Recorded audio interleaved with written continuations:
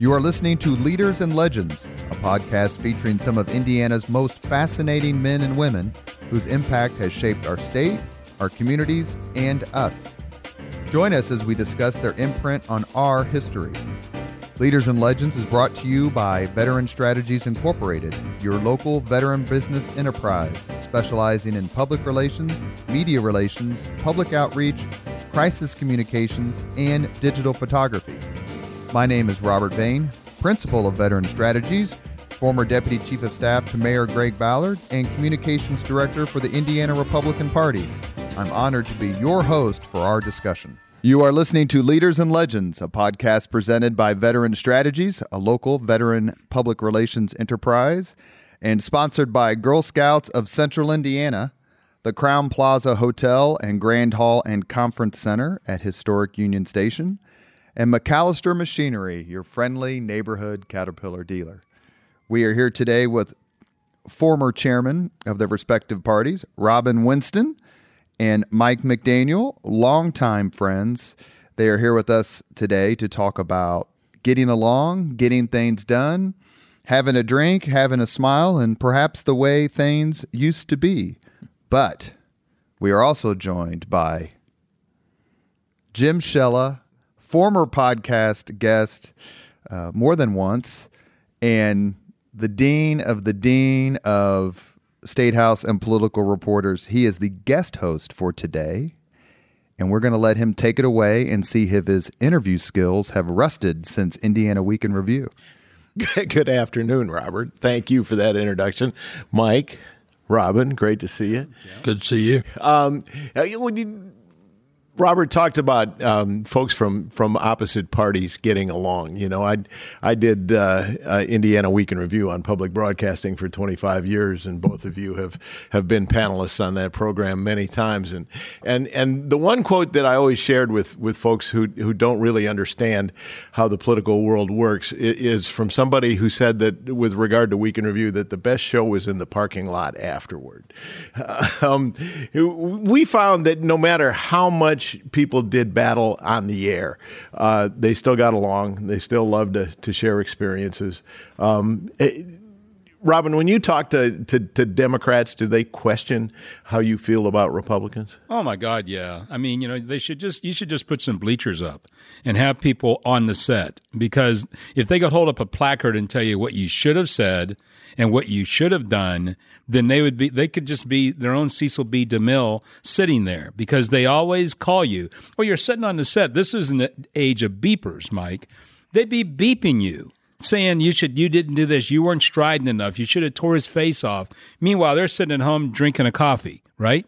And they're telling you what you should have said. So yes, I mean, there are those. Then you get the ones like the pitcher on the mound in Game 7 in the series, where everybody's out there telling them what to pitch.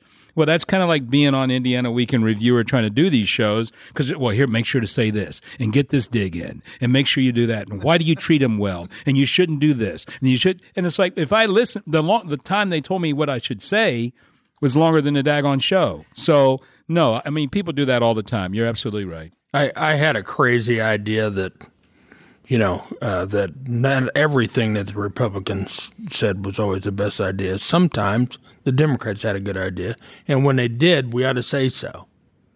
And my theory was that people will be so surprised that they'll give you style points for at least acknowledging the fact that somebody has a good idea or a better way to do something. Wrong. I mean, I'd get criticized anytime I say, you know what, that makes sense. And I'd get 5 phone calls as soon as the show was off that night saying, are you crazy saying they had a good idea, and that kind of stuff. And it just drove me crazy, because that's just not the way I am. But, it's true. I mean, and I think that's part of the reason Robin and I got along for as long as we did, and still do to this day, because he was always a gentleman, and he was always willing to step up and say, you know what, they're right about that, or I'd do the same when I had the chance. And it felt that way. But, boy, you're right. I can tell you one quick story. We all have a mutual friend in Lisa Kobe, who's a very ardent Republican, my former press secretary when I was Republican state chairman, and Lisa, very passionate about politics. And not afraid to share her opinion. She would call me every Friday at about 10 o'clock, like clockwork. Have you got the topics yet? Not hi, how are you? Not anything else. It's, have you got the topics yet? Well, you might say on this one, and you might in that. And finally, one day I said to Lisa, Lisa, you know what? Next time I can't do the show, I'm going to suggest to Jim that he have you on there. Oh, no, God, I couldn't do that, you know. People have no idea. I think I did call her once. I got to know. People have no idea that when you're sitting there and have to interact and you don't know which way the conversation is going to go, it's completely different. Yeah. And you can always just sit there and throw out talking points, and we all worked those in. We got to the point where we could. But it's not always easy to do that because Jim, being Jim, was excellent at steering a conversation to get where he wanted to be. And I say that as a compliment because this guy was the best in the business for a long, long time. Absolutely. And so, it was always more difficult. But like Robin, I inevitably. But what's funny to me is when you'd get a call on Fridays, we'd call around. If we got the topics, we'd call around, try to get some information before we went on the show. I was at state party, you'd call me. You'd be amazed at how much quicker our calls got returned on Friday than they did Monday through Thursday. If I called the president pro tem or the speaker on Friday, I was called back within 5 minutes because they knew they were a topic on the show. Save all your business for Friday. Yeah. So anyway, it's always kind of funny. But what was even funnier to me was I'd get a call from Mitch Daniels on occasion when he was governor. And if he anticipated that something that happened that week was going to be on the show, he'd call and say, well, if you get a chance, you might work into the thing, And I said, wait a minute, I thought you didn't watch this little show as you referred to it. He watched it every week. And if he didn't, his staff told him what was on there every week. But he'd call and make recommendations, which always cracked me up. For a guy that didn't watch that little show, he knew what was going on every week. I like the guys from D.C., though. So our office was at 1 North Capitol, right there on the corner. State Democratic Party headquarters. Office. And these dudes are in the Marriott, in a room, using their cell phone to call me to tell me what my talking points are. And I'm standing in my office, and I said, where are you guys? Well, we're at the Marriott. I said, look out your window. Come up the street, bring it up here. Well, then when they bring you the talking points from the DGA, Democratic Governors Association, Robert, they're like 4 pages long. Yeah, they don't. How they you don't get it. 4 pages of talking points? Yeah. And then I looked, and it was like, and this is what we're doing in Vermont. And it was like, whoa, this isn't Vermont, boys. But they had just cut, paste, and used the same thing. Because, I don't know, I was on the show maybe a dozen times. I mean, Mike, you were on hundreds of times as times. a Republican, yeah. 21 years and 1,000 shows. You can't, if you can remember 2 good hits per question, you're in good shape. Yeah, but even better is when you don't want to answer a question. Right. And Robin's done this, and I know I did this. If question number 4 was one you just didn't want to talk about, guess what? I'd give the world's biggest filibuster answer on question 3 in hopes that I look over and see Shella going to the control room. Take number 3 out. That's a goal. So we played the shot clock on occasion. Oh, yeah. For the benefit of the listeners, we would supply the topics. We would never supply the questions or what direction we wanted the discussion to go. But there's no percentage in having people on who aren't prepared to discuss subject matter. So there's an entertainment level to the program, but it is news and it's all off the cuff. But Jim, when you were selecting the R's and the D's to be on the show, did you want people who got along? I wanted state chairman whenever possible, state chairman or former state chairman. I wanted, sure. I mean, dynamics were important, whether or not folks could give and take. I mean, and I'm happy to tell you that I can, off the top of my head, I can think of a Democratic state chairman who I had on who was terrible because there was no give and take, and I had a Republican state chairman on who was terrible because there was no give and take, and those people didn't get invited back, even if I got invited to play golf with them at Woodstock. I didn't know you played with Al Hubbard at Woodstock. It was important to have a lively yet meaningful discussion, and there were people who couldn't get off the talking points, who refused to, and that's a disqualifier for me. Yeah, that's true. I remember being on with Ann Delaney, who has a good relationship with Mike McDaniel, as far as I know. Yeah, she was wrong for 21 straight years. She was good for us for 21 straight years. Oh, And Rex Early has a good relationship, my understanding is, with Ann Delaney. Didn't always. Correct. They didn't know each other when they started doing the show. They didn't know each other. But I can tell you that just a few weeks ago, Mike and Rex and Ann and I all had dinner together. And we're good friends. And that's my point is you see that on the show, to Jim's point about the best part being in the parking lot. But there really is a dynamic of kind of the Earl and Sam or whatever the coyote and the dog were. And remember the cartoon where they clocked in, beat the hell out of each other, then clocked out. Good night, Sam. Good night. And so that's a real thing that people involved in politics understand, and it seems that people who aren't involved in politics maybe don't understand. Is that a fair statement? But let's let Robin help explain this, because it's not professional wrestling. It's not fake. No. But there is an element where you have to take the party line, and you have to sometimes be contrary. well, yeah, and I was chairman we were doing mayors in '99 and governor in 2000. So you had a lot of pressure on you. We're trying to win Indianapolis for the first time, I think, in 30-some years, and we're trying to get a governor reelected. So we were pretty fired up, but Mike was always straight down the middle of the fairway. There were other people in our party who wanted us to do more and to be. I remember this one leader of our party, or would be a future leader of our party, wanted me to go up to Muncie, Indiana, to David McIntosh's door and knock on his door and challenge him to debates. And I said, first off, I used his name, Jim Shella. Jim Shella's not going to drive 60 miles to see me go up and knock at some dude's door. Secondly, you got a black guy knocking at this dude's door in Muncie on University Avenue. All he's going to do is open the door and say, I'm not going to answer the door. And that's it. And so where's your big story? Well, you didn't do it. You don't have any guts. You don't have any, you don't have the intensity.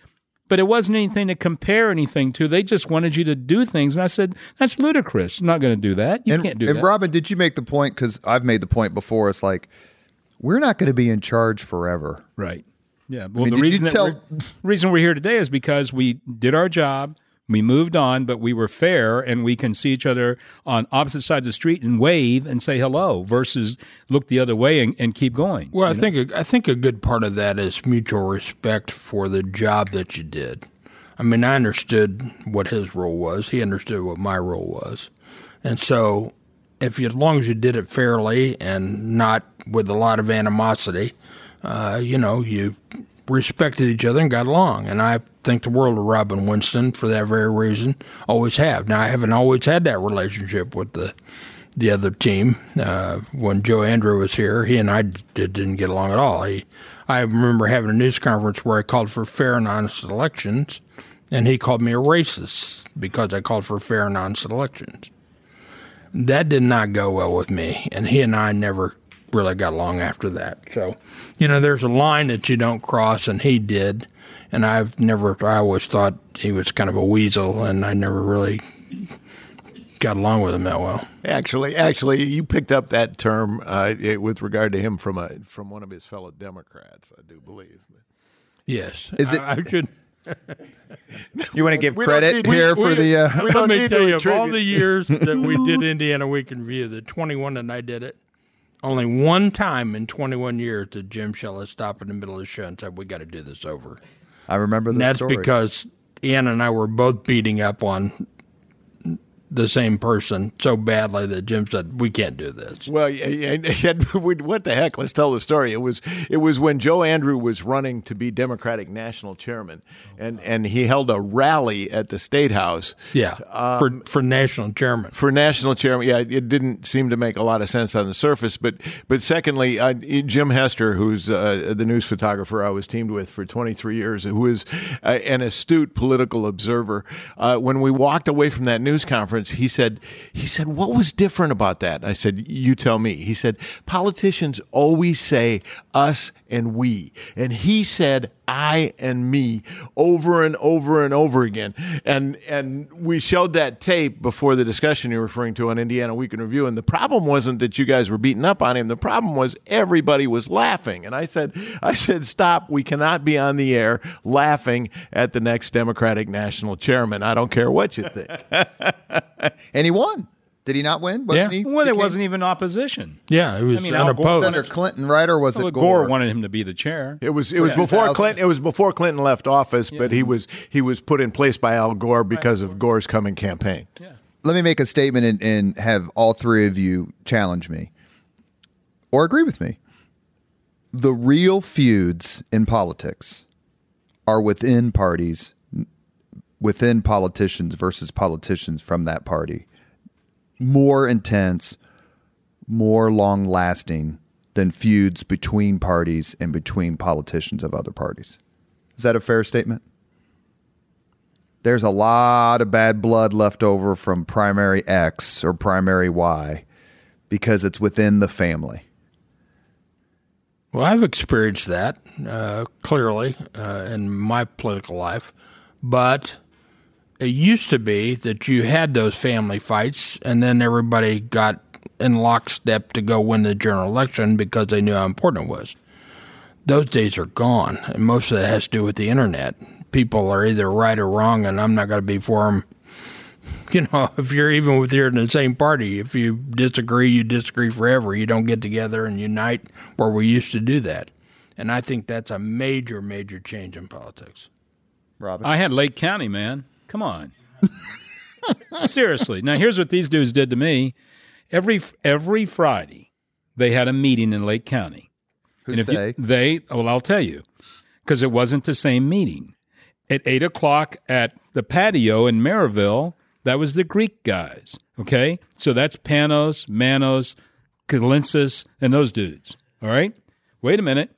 At 8 o'clock, same time, in Wicker Park, they had a meeting, and that was the Itches, that Stiglitz, Jovanovic, that's all the Slovaks, right? Now watch this. And at 8 o'clock in Gary, Rudy Clay had a meeting at the same time, and that's the brothers over in Miller Beach. Was that with the Claymates? Claymates weren't there. In fact, we had to open up a Chinese restaurant early to accommodate the meeting. So here's how they play me. It's like, are you going to go to that meeting? I said, well, which meeting am I going to go to? Well, you're going to go over and see Blondie. That's what they call Bob Pastrick. Mm-hmm. He's in Maryville, right? So if I go Maryville, if you know anything about Lake County, you can't get across Lake County in 5 minutes. So then I go over and I'll always be late for Wicker Park. Oh, so you're late for us. Stiglitz would say, you're late for us. I'm like, oh, man. Then I go over and I'm Uncle Tom in Gary because I'm like, oh, so you went over there to White Boys. All right. So I had to play all three, Gumby, all three, right, to make everybody happy. So what I started doing was I'd mix them up because they would never come together. And they still don't. I mean, I get in an elevator in the state capitol. Prominent attorney here who was in the Bayh administration gets in an elevator beside another guy. I said, hey, how you doing? Fine. Yeah. He speaks to me. He doesn't speak to the other guy because he's mad at him for a 1984 state convention decision on attorney general. I'm like, are you serious? You guys don't speak? I don't speak to him. And just looks, bing, bing. The elevator goes up and that's it. So, yeah. And then don't even mention Marion County slating. So I was just getting ready to mention Marion County slating. So those are enemies for life, right? And they, you're sitting there. Not honestly, Mike. Come on, let's tell the truth. We're trying to raise millions of dollars.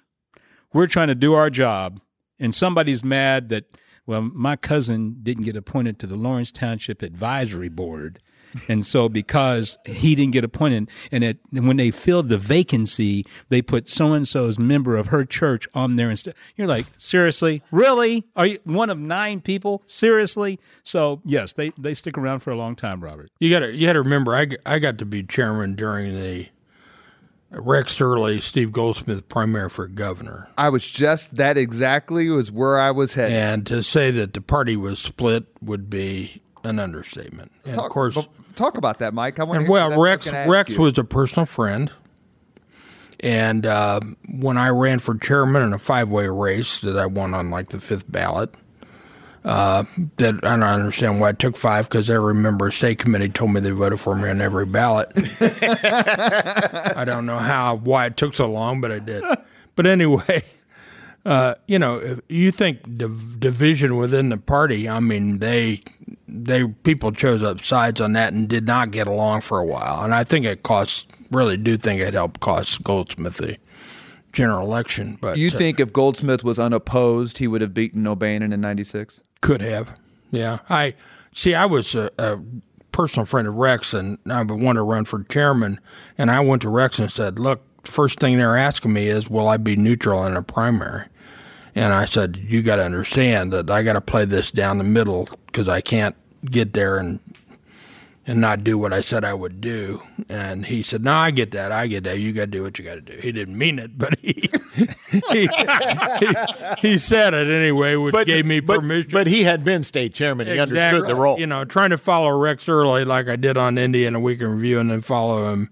I followed Hubbard, but Early had been there just before, so it seemed like I spent my time following a legend and one of the most colorful politicians in state history.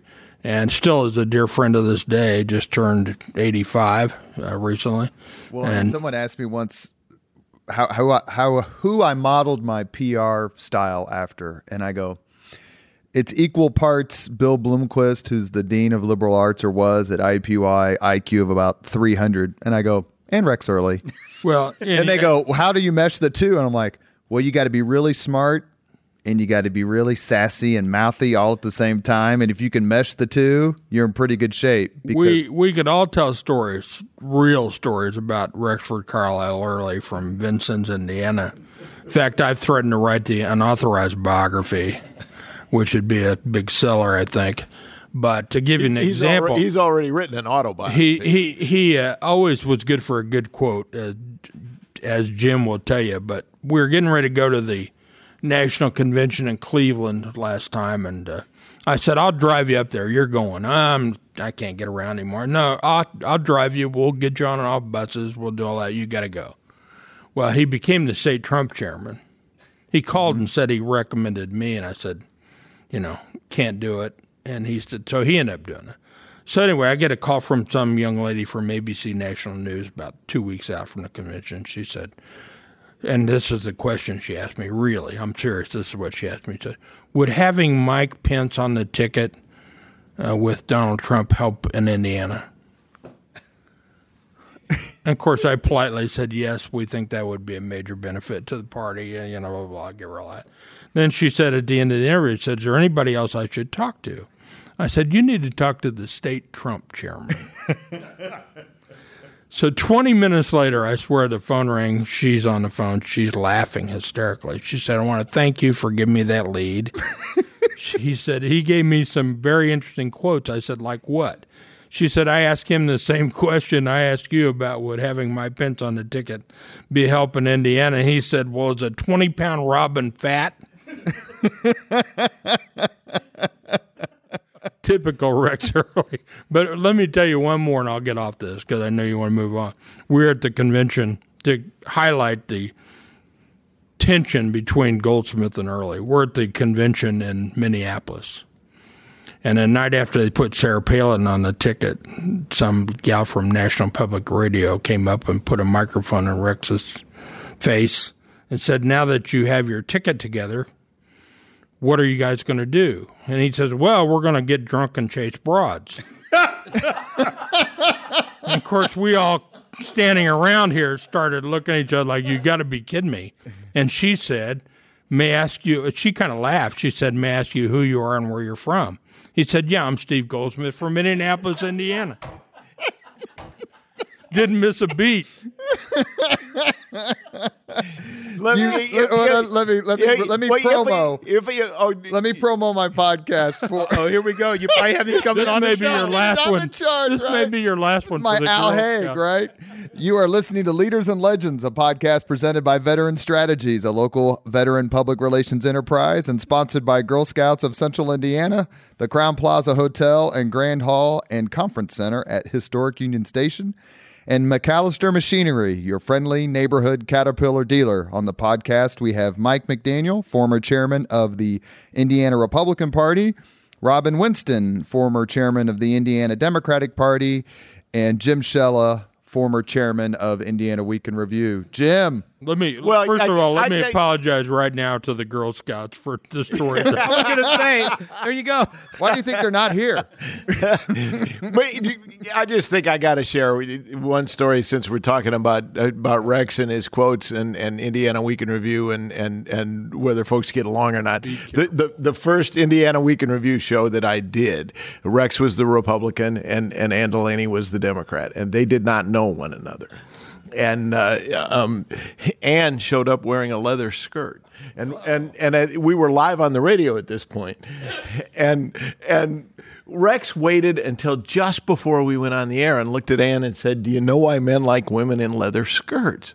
And she said, "No, why?" And he said, "Because it makes them smell like a new car." And at that point, I got to act serious and talk on TV. What did she say? There was no response. Wow. I asked a question earlier about parties getting along and chairman and that sort of thing. And this is a question we asked you, Jim, I think when we did our podcast. It was either our second or third podcast. I think it was you and Bill Benner and Mayor Ballard were like our first three. But how did you get along? So you're really good friends with Mike McDaniel, and you're really good friends with Robin Winston and these other politicos, and you've got to go ask them tough questions that you know that they just either don't want to answer or the topic is uncomfortable or unfavorable to them politically. How did you handle that as a professional? Because I remember being interviewed by you during RFRA, and you didn't pull any punches, but you said, look, man, you're in a bad spot, but I got to ask these questions. That's what I'm there for. And they know that's what I'm there for. In fact, people have asked me, how do you ask tough questions of people who are your friends? I've always felt that if they're my friends, they understand, and I can ask them tougher questions than I can ask somebody else. Well, let's talk about media relations for a second. I mean, I'm sure you went through the same thing. I always got along with them because my theory was that if you were accessible and you're always straight up, more times than not, they'll give you the benefit of the doubt because you're not trying to hide something or you're trying to do whatever. If I thought our party had messed up, I'd say it.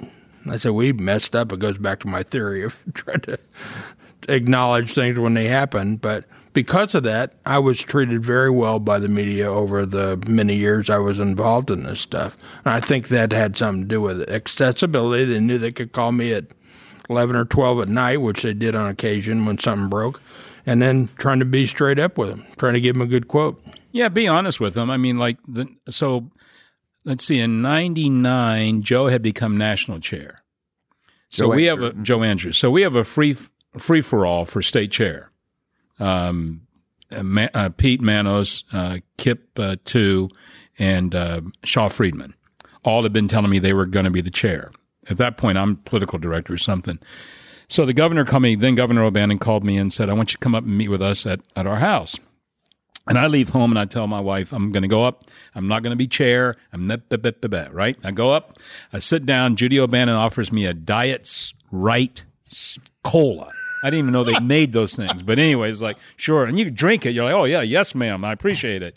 And you keep moving to the side. But anyways, you're sitting there and they got the fireplace going and all this stuff. And I told him that, they asked me to do it. And I said I'd do it. So then I go home, right? But what he said to me was, make sure you call Mary Beth Schneider, who is a reporter, because these guys will get it quick. They'll break it quick, and she'll have to wait another day and explain to her editor. These guys meaning TV. TV and radio. So we did that so she could get her story in. But that's because he was a newspaper guy. Got to remember, this guy had the Corridon newspaper. So we had the big stamp, at least on my forehead, that you have to be honest with the media at all times because the guy you're working for came from a newspaper background. Plus, come on, if you lie to these guys, the word's going to get around. You lied to them. I do it once. Yeah, you do it once and you're toast, and they don't want to bother with you. Now, there's some people that have been jerks, I think, that have come our way, but usually they're from out of state. I mean, usually they're from national feeds or things like that, and they don't really want to give you the time of day. They're just obligatorily moving on. I'm always amazed at how many politicians are scared of the media. Yeah. I think it's more so the case, Mike, on our side as Republicans because the media is all liberal. There's this general feeling that they're all out to get the Republicans, which is, which I think is true at the national level, but I've never had that happen at the state level. I agree with that. Not even once. Absolutely. And it's always been crazy, but for candidates, I always say, look, if you're scared of a dog's going to nip at you even more. If you're not scared of a dog, the dog's not going to nip at you. Same thing with media.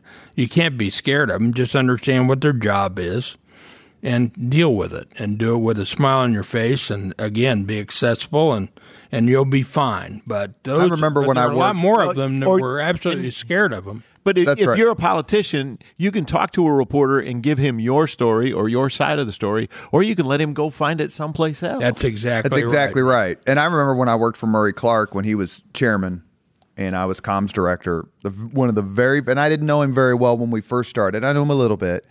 He says, Robert, we don't deny the obvious.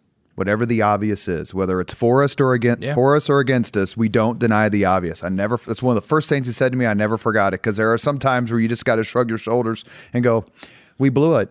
Or there's some times where you've got to go, look, you are asking me questions that I can't answer. I know the answer and I can't tell you. And a reporter will be like, okay, I get it. I'm like, I just can't tell you. Has that been your experience, Jim? Yeah, I agree with you completely. Although I think at the moment there's a changing dynamic because Donald Trump's theory is deny the obvious and attack the messenger. And I think there's a growing number of politicians who are looking at his model and thinking that it works for them. Yeah. Yeah, you see that all the time. You see people challenging the media, guys refusing to answer questions, walking off the stage, doing their best Cam Newton after the Super Bowl impersonation. I mean, don't want to talk to anybody and wanting to walk off the stage. One thing that I always try to do with our local media, if we had a presidential visit or a vice presidential visit, we tried to make sure they were out there beyond the rope line in position with their cameras early because here come the boys in the band off the plane and they all think they're important and they'll position themselves right in front of you. So we always made sure we took care of that. You got to take care of your local media. Well, you have to. And then I've seen interviews. I don't know if you've ever experienced it, but you have interviews and this one guy was with a president and he kept kicking the chair saying your time's up to people. You don't do that to people when they're trying to get people on camera. I mean, you don't do that kind of thing to people. May I ask you, Mike, I'll ask all three of you. Mike, is there someone on the other side, a Democrat, whose political or messaging skills you've admired above all others?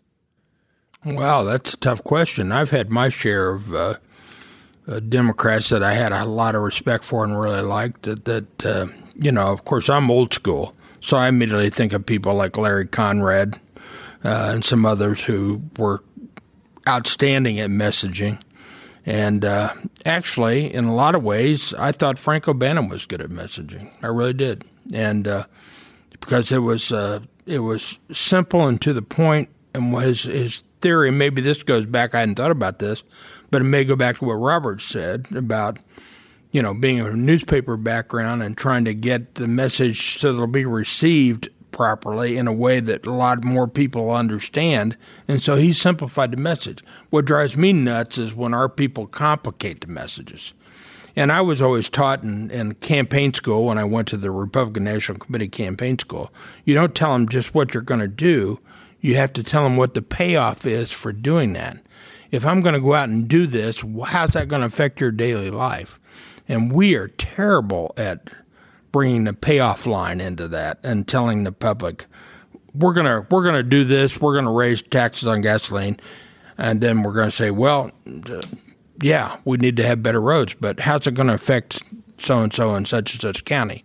Then people go, well, I get that, But we've a lot of times failed to do that. So I thought O'Bannon was good at that kind of messaging. Of course, like I said, Larry Conrad was outstanding, I thought. But Jim? Those are two of my favorites. Well, Evan Bayh stands out in my memory, not necessarily because of the message, but because of the delivery. He would decide what his message was, and that would be the answer to every question you asked. You could ask him 4 different ways, trying to get him to tell you something more than what he thought that day's message was, and it wouldn't change. And you thought that was a good thing? He served 2 terms as governor, I'll say that. And 2 U.S. Senate. Are you trying to say that had something to do with what he did while he was there? Well, I think that because his strategy was, if you don't do anything, you don't make anybody mad. I was just going to say he was very cautious. Seriously. Very cautious. Yeah, and he was Democrat governor in a Republican state, and he was very protective, and I think it served him well. Now, I wouldn't tell somebody else to do that. Robin? It would be Mitch Daniels. I mean, this guy, one of the most intelligent people probably we have ever had in government ever. Right. Was able to slide his S's, drop his G's, and seem like a guy that was at the bait and tackle shop in Hopstad, Indiana. I mean, he just flowed very evenly, crafted the motorcycle image. The guy's brilliant. I mean, the man is brilliant. He did all those things in government. I remember watching when they were doing the RV thing. He was in some little small store, and there were some Louis L'Amour books. And he looked at them, and the Princeton almost came out in him because he was going to give a quick dissertation on the books. But then he slid the S's and the G's and said, oh, those sound like good books. I mean, so all of a sudden he went back to that. But he could have probably told you a whole thing about the writer, but he didn't do that. So I would say of the people that I've seen on their side, it would be Mitch Daniels. He did everything possible to be strong both times.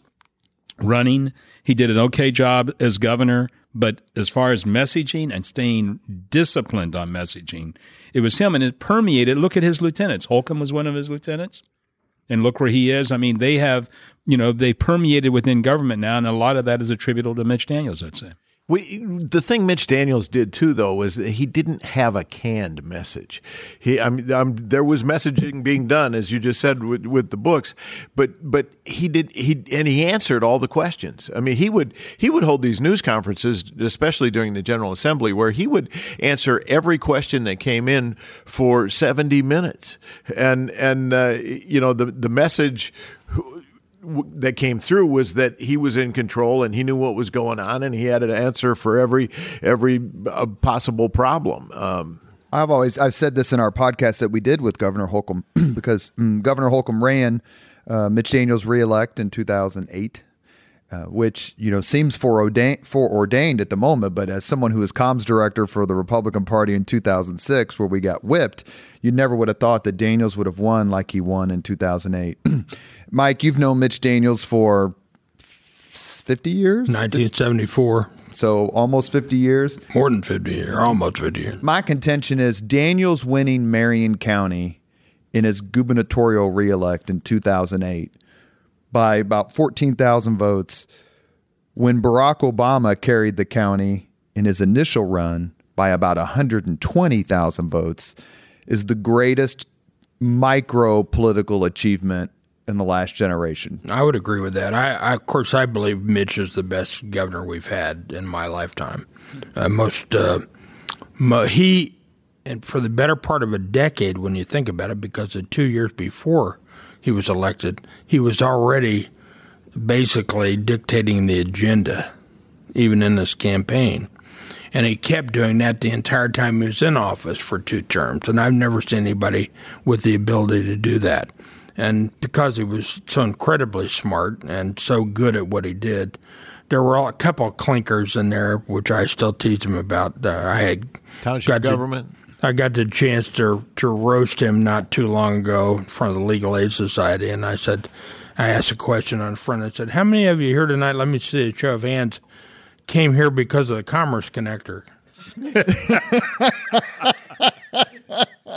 Everybody in the room thought that was funny, but Mitch. But they had a few, but I'm telling you, the guy is brilliant, and you look at what he's done now as president of Purdue. On top of it, I mean, it's unbelievable. Leadership matters. I can remember one time, of course, I'm still mad at him for not running for president. We could be in the middle of a second term, Daniel's term. But he himself said he thought how much different, yes, he did say that. How much different would the political discourse be today? Yeah. Fair point. Yes. In the middle of the second Daniel's term. Let me ask a question, and actually Jim was a part of one of these podcasts. In 2019, we've lost two giants Indiana politics, Senator Birch Bayh and Senator Richard Lugar. I would assume that you had relationships, good relationships with them for a long, long time. Robin, what was your relationship like with either one or both? Well, it was Lugar was different. I was in college at Louisville, aspiring future governor, right? So I'm in college at Louisville, getting ready to run for student council vice president, baby. So I wrote every person running for the United States Senate and asked them to send me their brochures. Which year is this? This is 76. I get a brochure from Dick Lugar. It was cool. That's year he won. Oh, yeah, it was. I still have it because I showed it to Lou Gehrig, and he said they were in Marion. I think Daniels wrote the text, and Gehrig took the photo. And they sent that to me as a student. Here's some bumper stickers. I'm in Louisville. What is he going to do? So I held on to that and showed it to the senator years later. And he remembered the piece. It was nice. It was blue and gold, I think, Mike. Yes, it was. It was blue and gold.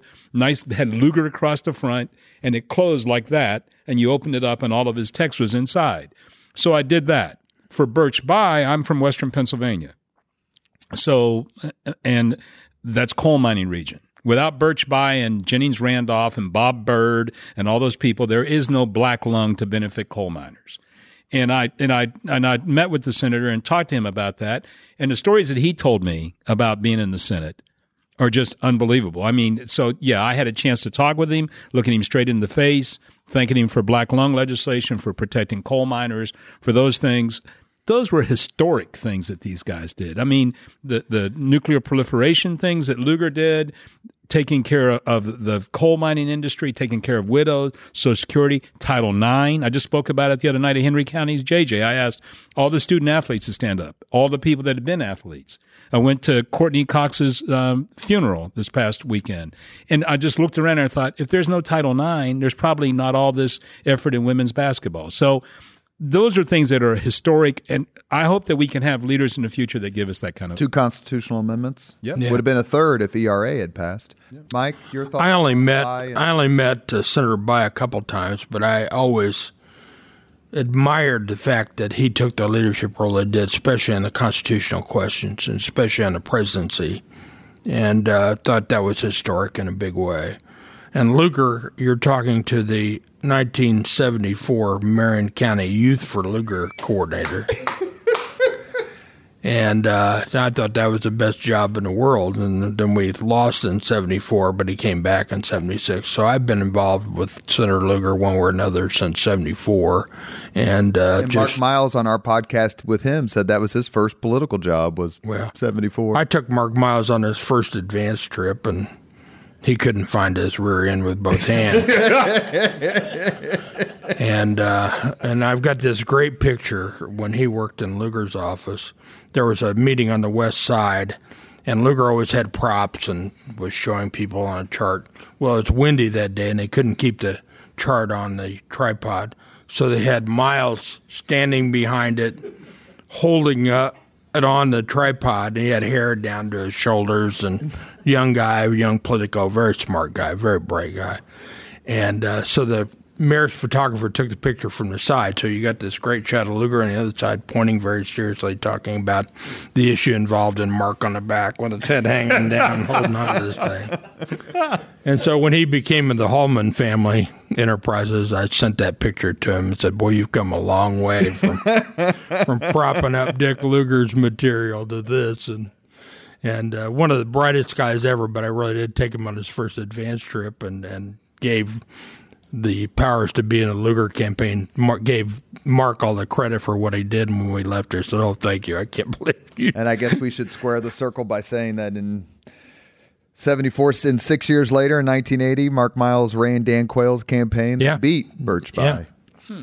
We had some political experiences together, Mark and I did, but back to Lugar, I mean, it's clearly one of the great men that's ever been involved in Indiana politics and Indiana government and the United States politics and government. I was disappointed that his presidential campaign didn't catch on. Of course, the day announced was the day of the Oklahoma City bombing, which kind of took him off the front page of the papers, to say the least. And then, and it really didn't catch on. But when you look back on the things he was talking about, terrorism, in that time, people went, nobody's going to have a suitcase nuclear bomb or nobody's going to do that kind of stuff. Well, guess what? You know, we're talking about that stuff every day, and that's why you have people going through all the checks you do on airplanes and everything else. I mean, he was so far ahead of his time. So when he got announced that he was going to get out of the race, I went as chairman to Washington to stand next to him because everybody's there when you get in. Right. Hardly anybody is when you get out. So I can remember going out there, and Marty, his chief of staff, said, man, I'm so glad you came here. And he put me right next to him. And I'll never forget that day because the press said, why are you getting out? And Lugar said, and I'll never forget this, he said, well, obviously, most people think that I learned to keep my charisma in check. Of course, the press corps just laughed. And all I could think of was, where was that during the campaign? Well, I was there. He made that announcement in the Agriculture Committee room, and it was full of people. Yeah. Yeah. Jim, let me ask you as a neutral observer, one of the things that we do on the Leaders and Legends podcast is bring people together who are friends, who may not agree on every issue, and talk about shared experiences and their friendship. We did it with Jim Kendall and Ed Tracy, who've been friends for more than 50 years. John Mutz and former Senator Lieutenant Governor John Mutz, former State Senator Louis Mahern, who started working together, I think, in the 70s is what they mentioned. Maybe the early 80s. No, it had to be maybe the 70s, early 80s. So this stretches back. We've got a couple more coming up in the same vein as what we're doing here with Robin Winston and Mike McDaniel. As kind of a neutral observer of politics, how much stock do you put into the assertion, it's just not like it used to be? It's different. It's different. I think anybody who works at the State House, who's been there for a few decades, remembers the time when the Indianapolis Press Club was in business across the street from the State House. And the Press Club, the name's kind of a misnomer. It was really a State House club. It was, the media got a break on membership dues, but it was a place where Republicans and Democrats and lobbyists all came and gathered and all got along. And there was always a rule that whatever happened at the Press Club was off the record. And I can tell you, I had some meaningful conversations there, and I'd call somebody back the next day and say, "Can we go on the record now?" But there, it's not just that the Press Club's not there anymore. In fact, it may be that the Press Club's not there because the culture has changed. That people don't hang out together. Excuse me, the way they used to. People don't get along the way they used to. They still do get along. But back to where we started here, if you're a Republican and you reach across the aisle and work with a Democrat, sometimes you there's a price to pay with your own people. I mean, people don't, and vice versa. Yeah, people don't prize bipartisan cooperation the way they used to. Robin, do you remember a time where you reached out to Mike and said, "Hey, I need your help"? And Mike, do you remember a time where you specifically reached out to Robin and say, "Look, I need your help"? let's talk about something before it gets too heated or it gets too out of hand? I remember whenever they made the remark about Mike, because I had to take the hit on the racist remark, because I'm, of course, the resident, dark invader at that point. So I had to respond. And, first off, I told the guy that said that was wrong. Remember now, this is I'm following this person, right? So I called Mike up. I even wrote him a note and said, I don't believe it. That's the way. That's never been in your personality. We don't need to keep that kind of flame going. So I would say not necessarily reach out for his help, but just to say I don't agree with it, and then vouch for it, and then speak every chance I could immediately after that I knew they weren't going to do that. You get to a very dangerous thing, Robert. You start talking about race in politics because it can become very combustible. So I wanted to quelch that immediately. The one thing and I used it again this weekend, Mike, I stole it from you. You told me in your family you didn't know that there were not two words before Democrat until you were 20-some years old.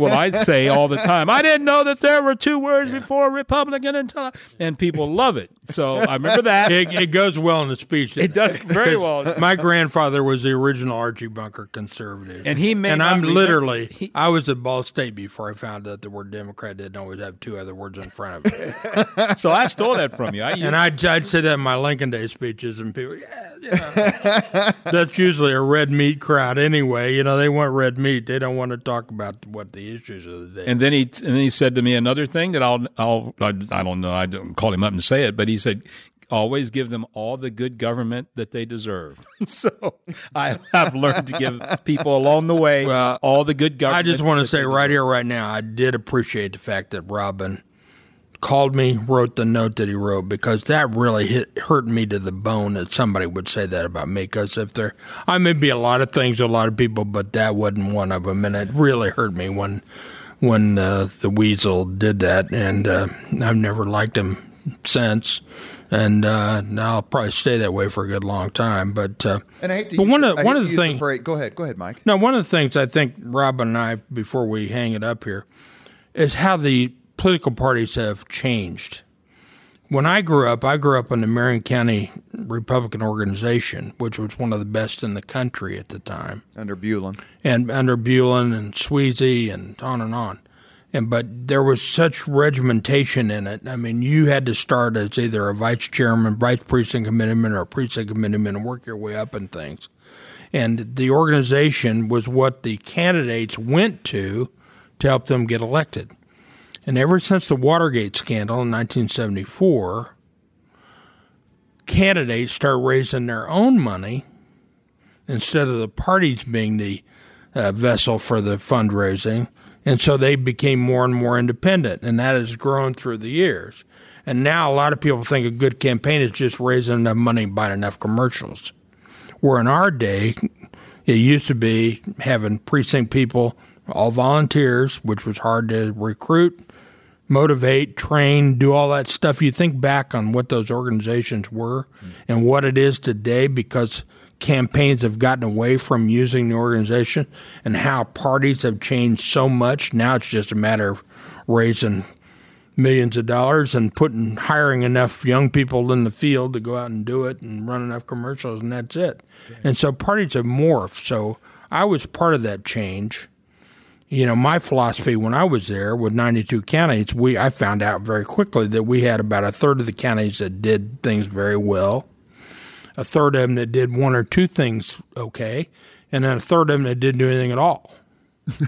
No, seriously. Yeah, right. Because remember, these are all volunteer organizations. Right. And so my goal as chairman was to get everybody to move up to the next rung. Those that don't do anything, if I get them to do one thing better, we're ahead of the game. Those that do a few things well, if I can get them to do everything well, then we're way ahead of the game. So that was kind of my philosophy in this thing. Today, they don't count on the organization, the county by county structure. The county chairman still has some stroke with state elected officials and so on and so on. But as far as being the apparatus for running and winning campaigns, it doesn't exist anymore. And candidates don't do that as much anymore either, Robert. I mean, I was with Frank O'Bannon. We were in Petersburg, I think, at Pike County. And we had to go to 3 different... Town of Gil Hodges. Oh, okay. We had to go to 3 different factions in Pike County to assuage all their concerns. But he did it. I mean, we went to this one lady's house and, screen door, you sat in the living room and you had to seek her blessing because she controlled the eastern part of the county. And she let us know that when people drive by her house and see your yard sign, whole county knows what to do. Okay. I was like, wow.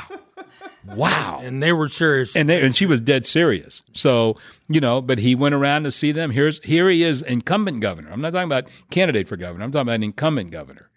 State trooper car pulls up and all that. I mean, it was a big deal, but you have to do that. I went to Jennings County, gave them a fax machine. It was like fire to the natives. But, the bottom line is that we gave them. Say, did they have a phone line? Yeah. But anyways, so it has changed. But I think a lot of it, though, Mike, is related to the elected officials, too, that are there. I've been around some folks that may not motivate people, let's just say that, to go out and work, okay, well, for their campaigns. Very true. You're riding in the car and it's like, do I really have to go there? Yeah, you have to go there. It's a union meeting. You have to go there. But again, the people now think all you got to do is raise the money and be on TV or be on the radio. And that's it. That's a campaign today. Yeah, GOTV means get on television. And the best campaigns, and I'll point to the Daniels campaign on this one, the best campaigns, and I'll point to the Obama campaign on this one. Obama was really the first to use social media and inspire young people to get out and do stuff, and did it successfully. Mitch did that too. Yeah. Mitch was our equivalent of that as far as the campaign's concerned. He brought people in the process that had using the latest social media.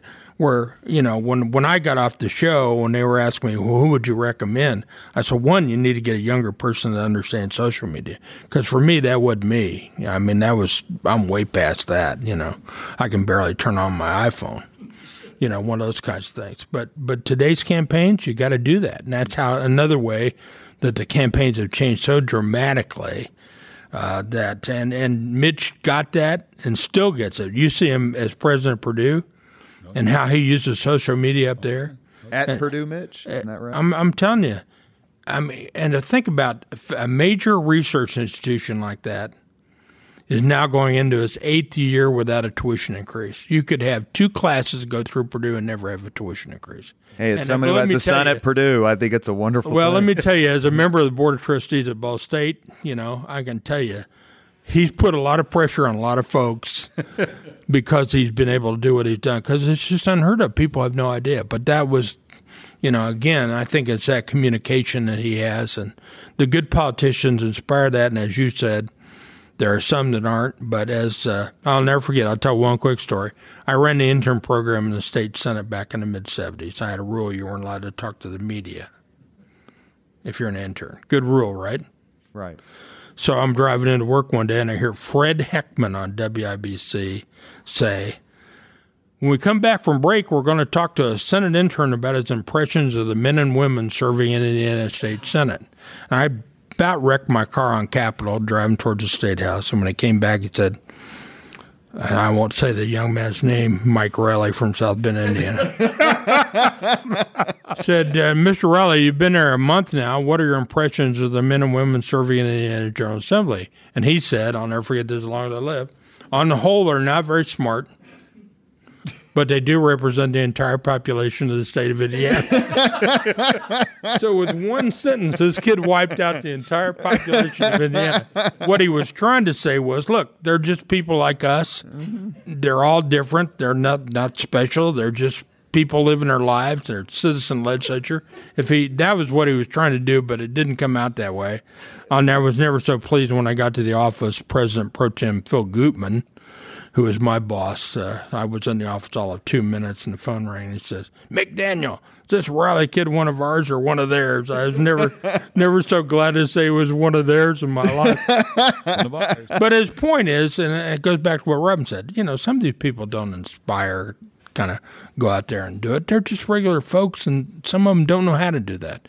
And the ones that really do And the ones that motivate and the ones that lead, they're the ones that rise to the top, and they do rise to the top. Robert, you run a public relations agency and do government relations work and all those things. One fundamental rule when you're doing client pitches is you should know your client. So we're interviewing people to be Frank O'Bannon's consultants, right? And the dude walks in and says, well, the problem with Southern Indiana is a bunch of hilljacks down there. And I'm like motioning like, and a lot of them down there are illiterate, not educated, and are not going anywhere. And Frank, you've got to bring them around and move them up. And I was like, toast. And I was doing taps while he was talking. And he's sitting there. And he's from there. Yeah. Right. So, you just got to watch out those things. Let me ask one quick question with just the few minutes we have left, or a minute or so, to Jim Shella. Again, as a neutral observer, how do we fix, or do you have an RX to fix some of the problems we discussed here today? Well, I'm not sure we got into problems an awful lot. We talked about some pretty good things, but about people not talking as much, as not hanging out as much, a little more divisiveness, a little more prickliness. I remember when I was comms director for Ballard, Ed Tracy would do a news conference blasting Ballard. He would call me and say, I'm going to do a news conference in front of the city market in 30 minutes. Come out there and join me. Let's have some fun. Yeah. And the only reason I didn't go out there and have fun with him is because Okeson said I couldn't. Paul Okeson, the chief of staff. But he's like, come on out here. Let's have some fun. And what we've heard a little bit today, along with some great stories, is that things have changed. Is there a way to get them better? I think what we've talked about here is the good people in politics and how you need good people in politics. And I think that the current circumstance leads good people to stay out of politics. And what we need is more good people to get involved in elected office as well as in the parties and in activism. And I think politics has become a dirty word.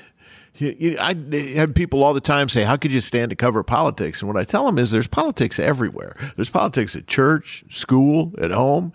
Just because there's not a vote doesn't mean there isn't politics. And the good thing about politics is that everybody knows what it is. You're free to question everybody's motives. But you got to get involved. It affects all of us every day.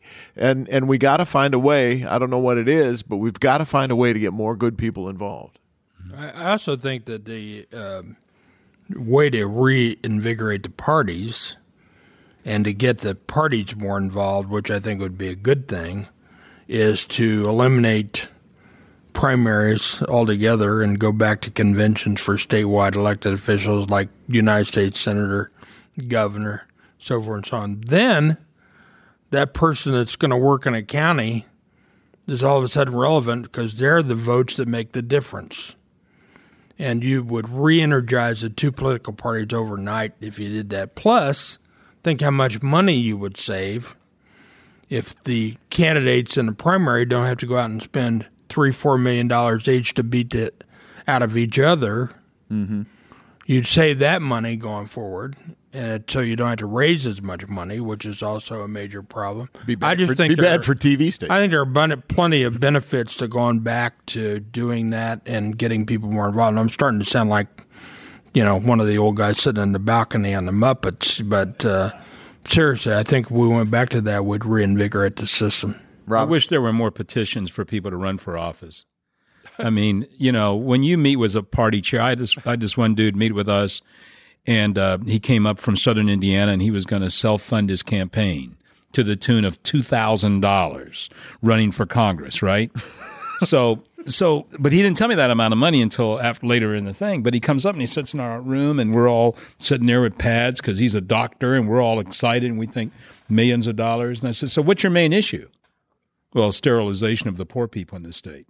And I was like, what did you just say? So I turned to Tim Henderson, who was working. I said, Tim's got it from here. Thanks a lot for coming. He was on the way. Let him take it the rest of the way. Did you ever have candidates for president come visit you on local candidates for president? Oh, yes. Remember, there was a young woman who was running.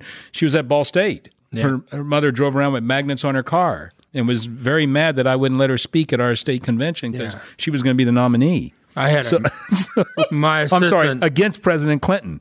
So, you know. My assistant one day said, Mike, there's a gentleman here to see you. He wants to run for office. I said, well, sure, have him come in. So I came in. He was from Henry County.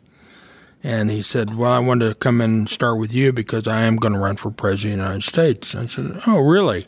I said, do you know what that entails? He said, what do you mean? He said, I just told you, and I'll, call over to the clerk's office and get my name on the ballot. And I said, well, first of all, you have to have 500 certified signatures from each congressional district in Indiana, and they have to be certified before you can get on the ballot. And then take that and multiply it times 50, because no two states are the same. You got to meet all their criteria in all 50 states. And this guy was looking at me like, what?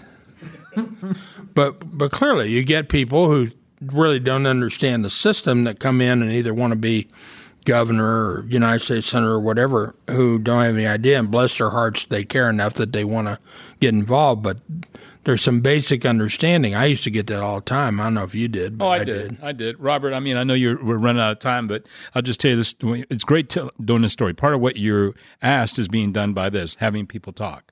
So those of you listening, we can work together. It doesn't have to be this hard wall build up between our parties. But I was a little kid listening to the transistor radio of the conventions when these states would get out and do the Democratic convention. And it was a lifelong dream to be able to do that. So I got to do the roll call for Indiana. Oh, that's right. Right? So I'm up there like, Indiana, 88. And this is your time, right? So I'm doing it. But I looked at the video the other day, and check this out. I'm like, Indiana is proud to class. And I look, and there's these people behind me that are leaning into the camera shot to get themselves on national TV and pushing people aside so they could be on TV. I was like, are you kidding me? That's what they were doing behind me? So, everybody wants to be everybody wants to be part of the like action. Rob and I grew up watching those and just loved them. And my favorite thing was the roll call. Yeah. And I always dreamed of doing that, and I got to do it 3 times. Wow. And Were you ever an elector? Yes. Elector? Yeah. I was on the famous Bush Gore. You did cast the deciding vote? And I made sure I did it in my printing, which I print everything, but I did it in letters about this big for George Bush because I didn't want anybody to misunderstand who I was for. But I was an elector. I was glad to have that honor. But back to the other, I got the chance in Philadelphia to give the roll call. The great state of Indiana, the home of Senator Richard Lugar, you do all that stuff. So right before it came time to give the roll call, the bat phone rang from headquarters up above, which never rang. We tried to order pizza with ours out in San Diego. And the thing rings, and I pick it up and says, Mr. McDaniel? I said, yes. And he said, when it gets to you, we want Indiana to pass because we want Texas to put George Bush over the top, and so we'll pass, but we'll come back to you. He said, now you can get up and say, but you can say something, but then pass. I said, okay. So when it came my turn, I got up and did the whole thing. The great state of Indiana, the home of Richard Lugar, went on and on for about 2 minutes. I go, we pass. I was resoundingly booed from the floor of the convention. But I got to do it a second time when it came back around. I was at the Republican convention in 2012, and I should say that my Uyghur partner and I, David Brooks, beat the pants off of Mike McDaniel and Rex Early several games in a row. And I would hurricane. In a hurricane. And I could also need to thank, because this is absolutely true, I had the great honor in 2018 of directing the IPS referenda that passed to help that school district. And I would not have had that opportunity if it wasn't for Robin Winston recommending me. Thank you very much, Robin. And when it comes to the best of what he does, there's nobody ranks higher than Jim Shella. Thank you, Jim. We all love you. Thank you. Hope you're doing well. Thank you for joining us on the Leaders and Legends podcast. And we want to thank our sponsors, Girl Scouts of Central Indiana, the Crown Plaza Hotel and Grand Hall and Conference Center at Historic Union Station, and McAllister Machinery, your friendly neighborhood Caterpillar dealer. Thank you very much for listening to Leaders and Legends, brought to you by Veteran Strategies Incorporated. If you want to contact us about this program or our menu of public relations services, please send us an email at robert@veteranstrategies.com. That's robert@veteranstrategies.com.